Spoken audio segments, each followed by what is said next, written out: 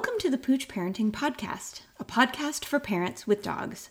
I'm Michelle Stern, a certified professional dog trainer, mom, and former teacher. Living with kids and dogs at the same time can feel like a circus. I know because I lived it too. Join us as we interview a variety of experts and parents to discuss topics that will make parenting with dogs easier, safer, and less chaotic, all so you can love living with your dog again. I'll always keep it real, which might even mean that you hear the messiness of life in the background on occasion, but at least you know you're not alone. In this episode, I interview my friend Debbie, who's the founder of KAD, Kids Around Dogs, in the UK. She has a very special protocol for how to help children who are fearful of dogs, and we talk about that among other perks of working with families with kids and dogs in this podcast. I'm sure you're going to love it as much as we did. Enjoy. Debbie, we finally are getting a chance to talk, and I could not be happier. Thank you so much for being here today. Thank you for having me. I'm really happy to be here. Oh my gosh. This is such a fun conversation. So Debbie is a friend of mine from social media because we run in similar circles and we both have a similar topic of passion, of focus. We both focus on kids and dogs. And so Debbie is the founder of Kids Around Dogs in the UK.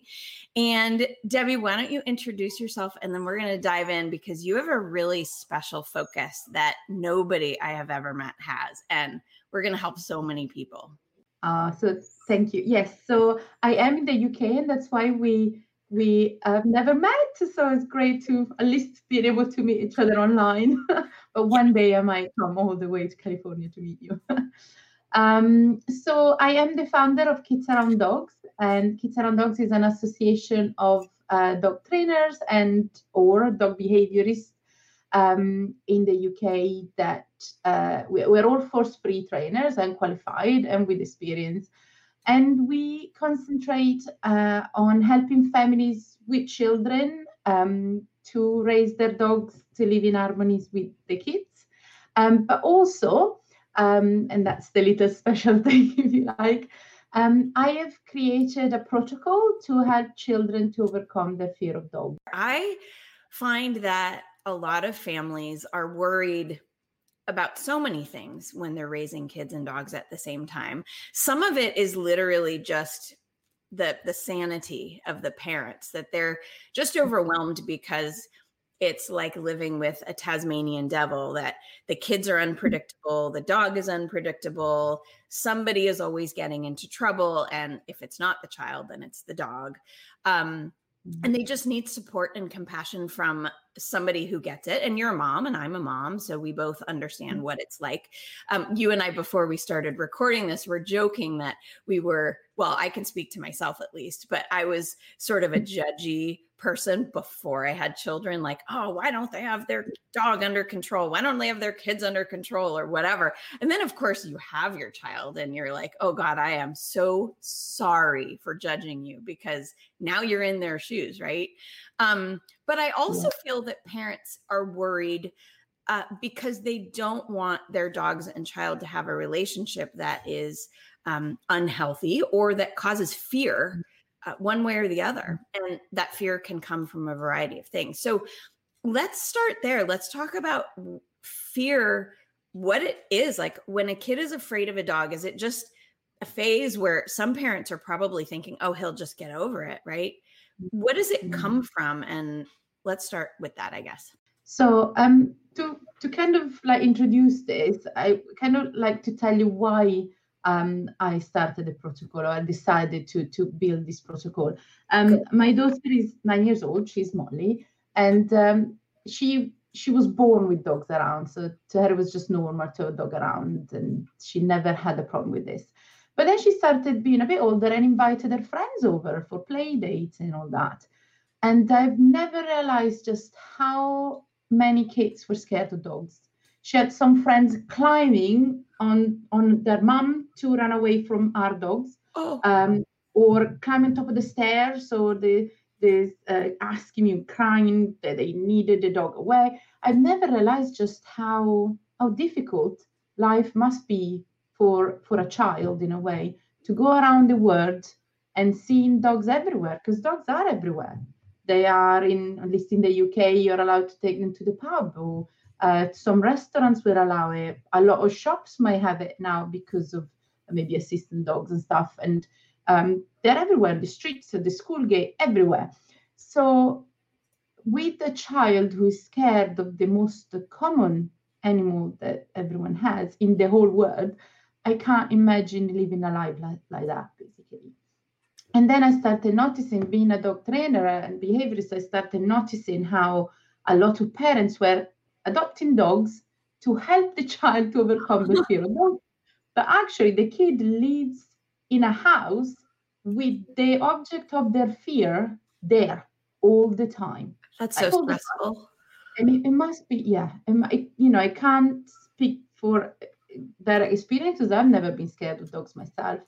But by looking at these children, how scared they are to live in their own home or to go and visit a friend or even a family member, it must be a nightmare. It must be a nightmare. So I decided, right, okay, let's do something to help these children. I couldn't find anything else of value around, or nothing specifically for dogs. There are a lot of great doctors that specify in fears and other phobias, but I couldn't find anything that was specifically for dogs. And they also covered not only helping the children, but helping the dogs as well. Because very often we put dogs in a situation they don't want to be in. And that's not fair on the dogs as well. So the protocol sees helping children, but also keeping an eye on how dogs feel. So we can help both species as such. And I've noticed by talking to parents first and to the children as well, how fear really comes from different things, and it exhibits itself in different ways.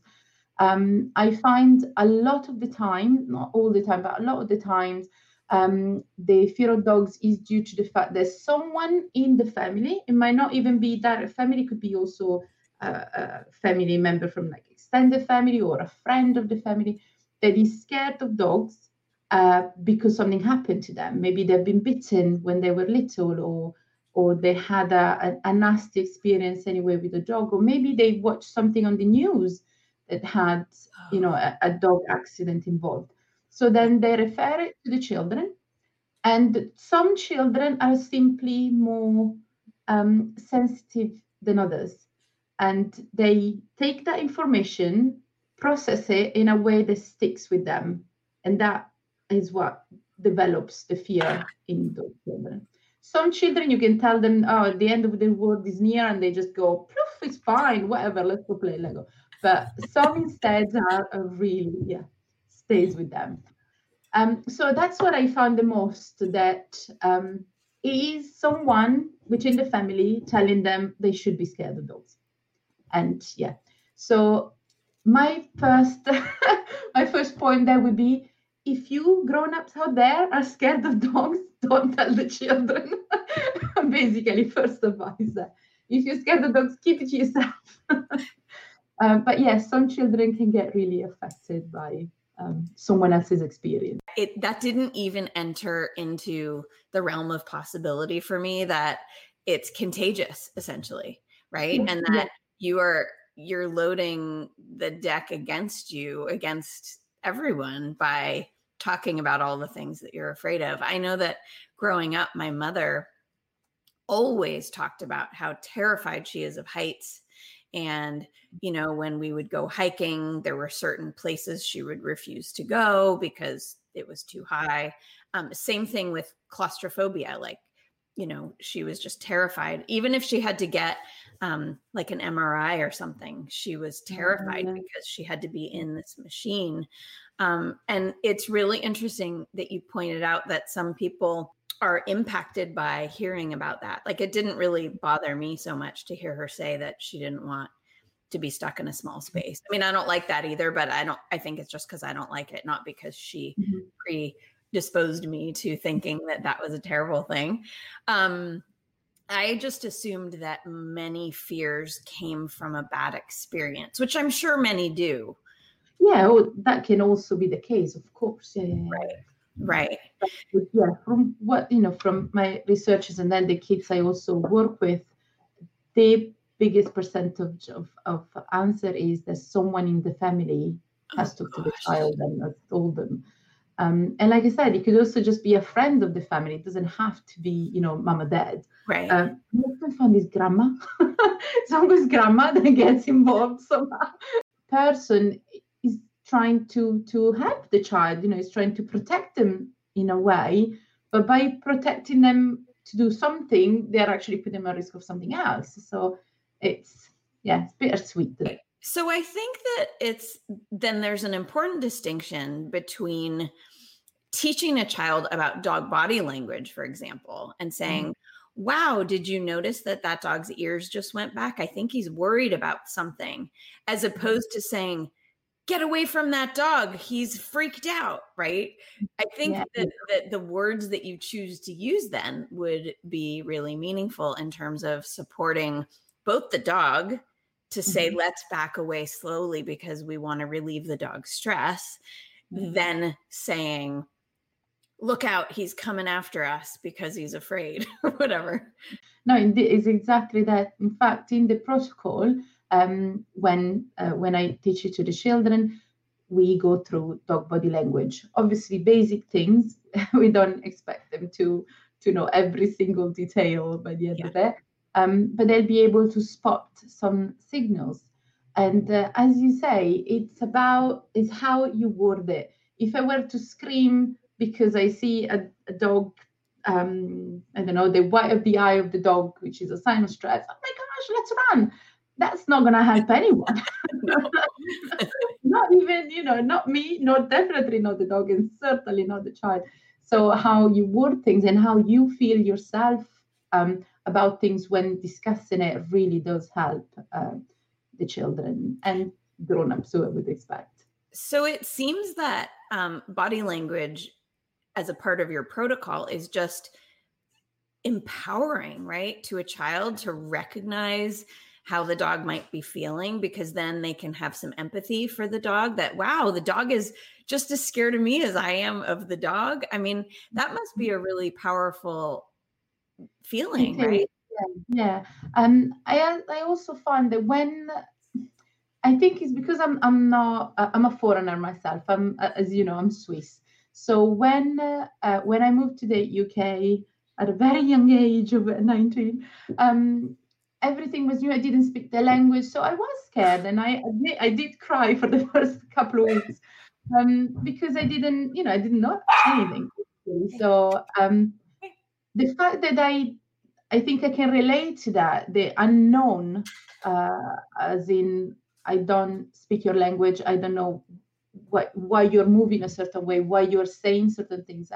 Is the same thing as a child seeing a dog or any other animal and not being able to understand that animal. So that the fear of the unknown in that respect is the same as the fear of dogs, because you just don't know what they're on about. So by knowing certain things, some body language, even just the basics, can be extremely helpful. When I work through the protocol, I use the body language, but I also never highlight the fact that there is a fear anywhere. The word scared or fear, I really try hard not to use it, so that the child doesn't think about, I am scared of this dog. And if they mention it, I either pretend like I didn't hear and we just move on. Just move on to something else. Or I kind of twist that sentence around so that instead of concentrating on the fact that you're scared of dogs, look what you can see instead. Like when we talk about the mouth of the dog, instead of thinking about a dog licking you or a dog biting you, look, you can see that a dog with his mouth open and his tongue gently resting at the bottom of the mouth is actually a good thing. The dog is happy. Oh, look, he's smiling. Can you see he's smiling? So we highlight the good and try to avoid discussing or concentrating on the bad. So I have a question then, a follow-up on that. So if if we don't really acknowledge that the child is afraid of the dog, how does a parent bring up the subject that they're going to work with you? Like, what's the topic? Like, what are we doing with Debbie? What are we working on? Like, because if a child is afraid, they're going to think, oh God, like, I don't want to work with the dog lady because then I have to be around the thing I'm afraid of. So how do you even word it to a child that you're going to work together if we don't talk about that? I have a chat first with the parents. Very often the first conversation, the child is not even there. And I go through getting to know that child. What does it like? What are his hobby? What is his way of thinking? And kind of get to know him or her better before I even talk to the kid. And also the age and, what kind of social life do they have and things like this. So get to know the kid as much as possible. And very often I also don't stress it to the parents. They have a hard job as it is. We know as being parents ourselves, not only you got to look after the kids, but you got the house, you got work, and there is so much to worry about that I try to give the parents the least amount of stress possible. So we go through things together. We go through a questionnaire together that helps me to understand the point of view of the kid, if you like, and the family environment. And if he's an anxious child, if he's not, what kind of, and health as well, health-wise, if maybe there are some other health issues that we should be considerate of and stuff. So I get to have these questionnaire filled out while talking to the family. And then I send them a webinar that I've created on the language of dogs, and I send that to the parents because I always say they can have a glass of wine while watching me on a screen, and then they can start getting to know dogs with that. And I also don't, I always tell them, don't worry if you can't watch it all, or if you can watch it in bits, it's fine, but it gives you an introduction to that life. And then we dive into the kids. So I don't ask the parents to be very careful on not to use a word or not to use another, because they have so much to deal with as it is. What I do ask of the parents is to be supportive of their child, to never dismiss what they say, because what they say and how they feel is really important. This is how we're going to help them. So if a child says, oh, I'm scared of dogs because a dog could jump at me, and they go, oh, don't be silly. If you dismiss what the child feel, you lose some trust from the child's point of view, and he will feel like he's less actually say maybe less clever in a way, or will doubt his own feelings, his own person as such. So never dismiss what the child says, but at the same time never highlight the fear. Okay. So that I do point that out. Try not to make it too much of a big deal, but at the same time don't just dismiss us that you're being silly and that's it. Right. What I do as well is actually talk about dogs, and I show them pictures of dogs. And when I do meet them in person as well, one little thing, I give them a little present that has a dog on it, like completely dog obsessed. So by the end, I'll be like, oh my gosh, I know dogs so much now that I can't possibly be scared of them anymore. That's great. I like the positive way that you deal with that. Yeah. And I've interviewed some other parenting experts on the podcast. And one thing that is very consistent across with mindfulness coaches and therapists is honoring how they're feeling and not dismissing it. So exactly like what you're saying. So it's so valuable for families to be able to work with someone who understands both the dog side and the kid side, because you're really able to hone into those little subtle signs that the dog is giving of stress, but you're also very supportive of the child and acknowledging, wow, that must be really hard. What are we going to do about it? I think that's wonderful. Thank you. I must say, I think it's always easier when it's not your child. Yeah. I think we all need parenting coaching and support at some point. Me too. Right. That's really good. So I have another question here. So do you find that it's harder to help a child get over their fear of dogs when they've had a negative experience specifically versus that it's some sort of idea that's been pre-programmed into them by the in-laws or whoever. Do you, in terms of a timeline of, I mean, obviously it's just like dog training. You can't guarantee anything. You can't say, I guarantee you'll be over this in X amount of time. But I am curious, like, do you find that it takes longer for a child to feel more safe when, they've had a bad experience versus, they're just hearing it socially or on the news or whatever?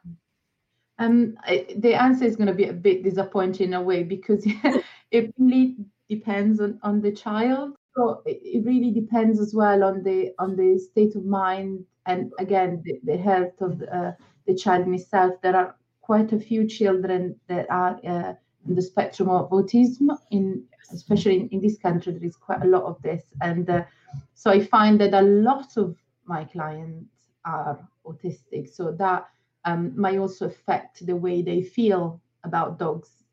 For instance, one of the most common thing in autistic children is that they are scared of dogs, not so much of the dog in itself, but they're scared of being licked by the dog, or they are scared of the fur of the dog, because if they touch it or if they are licked, as some children have been, their sensory is different from another child.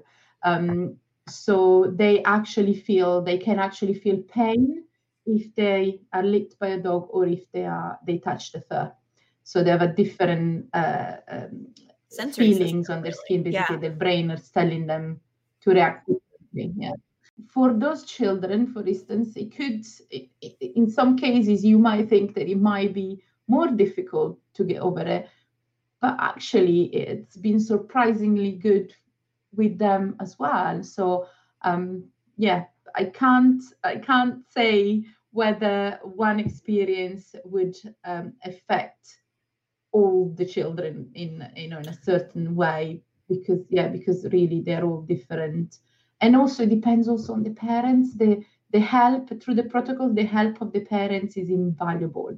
I can't stress this enough. Like, if a parent is there and you really help the child and is really there to support them, and they go through the task every week, the child will get a task to do, a game to do, and if the parent is there helping out, the chances of success are higher. Yeah. I love that you mentioned children with autism, because I get asked a lot by parents who want support. Are you comfortable working with children with autism? Because I think that most people who are not in the education field are not experienced with kids who have a range of neurotypical or not neurotypical, whatever wiring. I'm wondering, with children with autism, do you find that there is a difference in their ability to read facial expressions in people and dogs?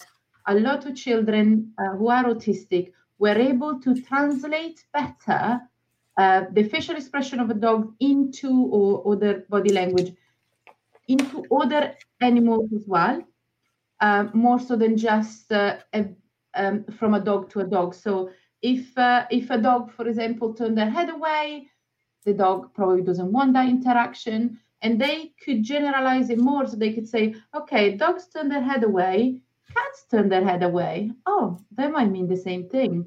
Oh, cows turn their head away. That might also mean the same thing. So I found that autistic children were able to move those signals into other species and not just keep it into dogs. Some children are scared of other animals, not just dogs. That is really interesting, because I do think that a lot of body language is generalized across species.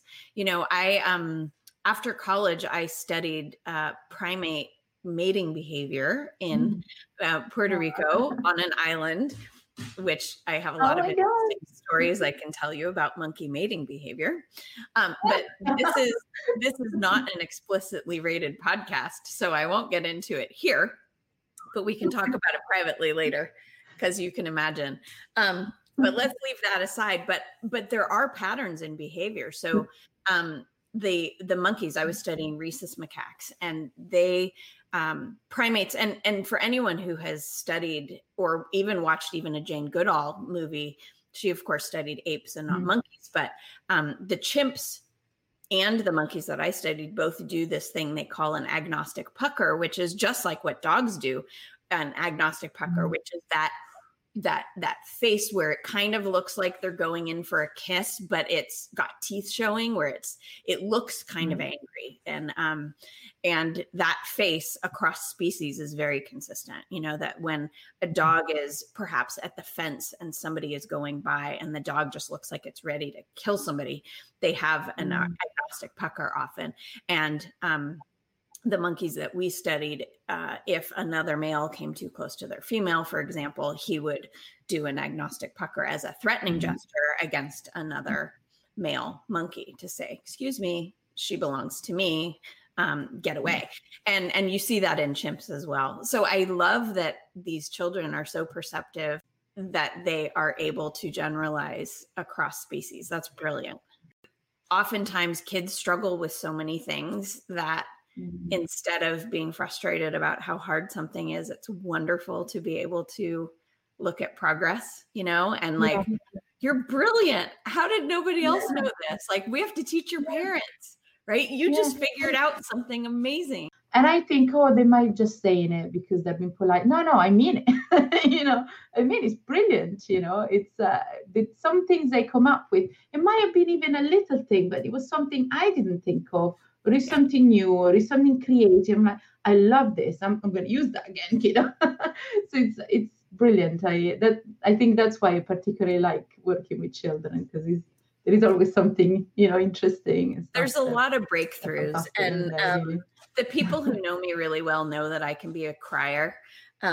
And like a happy crier, not just a sad crier, you know? So like if something really cool happens, I'm just like, oh God, like I get very emotional when there's a breakthrough, and people think it's really funny. My kids love to make fun of me for crying for stuff. So, but I do think that parents truly appreciate having their children be seen, like really truly seen, and also to have us be able to point out triumphs that they themselves perhaps might not have noticed because they're in the trenches every day and they're tired and they're sick of it and they're only seeing the negative. We can all do this, where you get this tunnel vision. And, you know, as dog professionals too, we see this a lot where people are just so frustrated with the dog in front of them, that the dog isn't what they wanted. And it turned out that, you know, I wanted a dog who could sit out at cafes with me, and my dog barks at everybody going by, and what am I going to do? And they focus on every negative thing that the dog does, as opposed to celebrating the fact that the dog actually sat there for 5 minutes without barking at anyone. Little, I think, baby steps, and having a cheerleader like you or like me is what so many parents need, I think. So if you go on www.kidsarounddogs.co.uk, you can find an approved trainer in your area if you're in the UK. If you're outside of the UK, you can get in touch with me on kidsarounddogs@gmail.com, or like I said, if you go on the website, then you can get in touch directly. We are on Facebook, Instagram, Twitter, like seriously, everywhere. Perfect. Okay, great. I will link to all of those resources on the show notes page.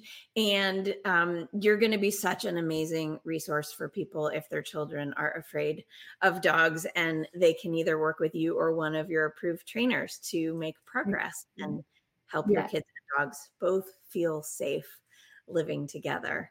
Thank you so much, Debbie, for your time today. I really appreciate talking to you. Thank you so much for having me. Oh, it was wonderful. I'll talk to you soon. Thank you. Bye-bye. Bye.